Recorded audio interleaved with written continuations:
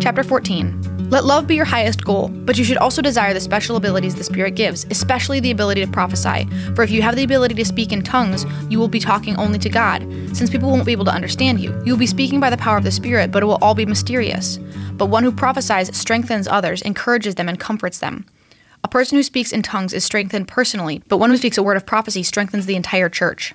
I wish you could all speak in tongues, but even more, I wish you could all prophesy. For prophecy is greater than speaking in tongues unless someone interprets what you are saying so that the whole church will be strengthened. Dear brothers and sisters, if I should come to you speaking in an unknown language, how will that help you? But if I bring you a revelation or some special knowledge or prophecy or teaching, that will be helpful. Even lifeless instruments like the flute or the harp must play the notes clearly, or no one will recognize the melody. And if the bugler doesn't sound a clear call, how will the soldiers know they are being called to battle? It's the same for you. If you speak to people in words they don't understand, how will they know what you are saying? You might as well be talking into empty space. There are many different languages in the world, and every language has meaning. But if I don't understand a language, I will be a foreigner to someone who speaks it. And the one who speaks it will be a foreigner to me. And the same is true for you. Since you are so eager to have the special abilities the Spirit gives, seek those that will strengthen the whole church. So anyone who speaks in tongues should pray also for the ability to interpret what has been said. For if I pray in tongues, my spirit is praying, but I don't understand what I'm saying. Well then, what shall I do? I will pray in the Spirit, and I will also pray in words I understand. I will sing in the Spirit, and I will also sing in words I understand. For if you praise God only in the Spirit, how can those who don't understand you praise God along with you? How can they join you in giving thanks when they don't understand what you are saying? You will be giving thanks very well, but it won't strengthen the people who hear you. I thank God that I speak in tongues more than any of you. But in a church meeting, I would rather speak 5 understandable words to help others than 10,000 words in an unknown language. Dear brothers and sisters, don't be childish in your understanding of these things. Be innocent as babies when it comes to evil, but mature in understanding matters of this kind.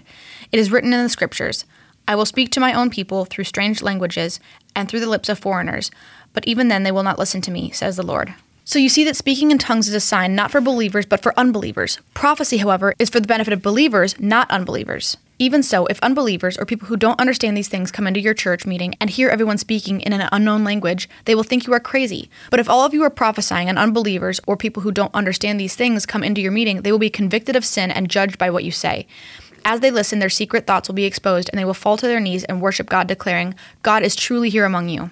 Well, my brothers and sisters, let's summarize. When you meet together, one will sing, another will teach, another will tell some special revelation God has given, one will speak in tongues, and another will interpret what is said. But everything that is done must strengthen all of you. No more than 2 or 3 should speak in tongues. They must speak one at a time, and someone must interpret what they say. But if no one is present who can interpret, they must be silent in your church meeting and speaking tongues to God privately. Let 2 or 3 people prophesy and let the others evaluate what is said. But if someone is prophesying and another person receives a revelation from the Lord, the one who is speaking must stop. In this way, all who prophesy will have a turn to speak, one after the other, so that everyone will learn and be encouraged. Remember that people who prophesy are in control of their spirit and can take turns, for God is not a God of disorder, but of peace, as in all the meetings of God's holy people.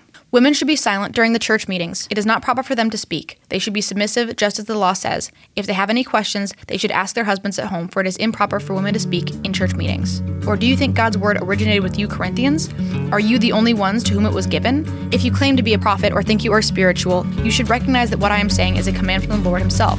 But if you do not recognize this, you yourself will not be recognized. So, my dear brothers and sisters, be eager to prophesy and don't forbid speaking in tongues, but be sure that everything is done properly and in order.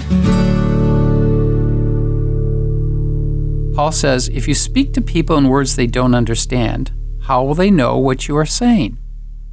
How will you improve your communication skills like listening, writing, and speaking so others understand you better?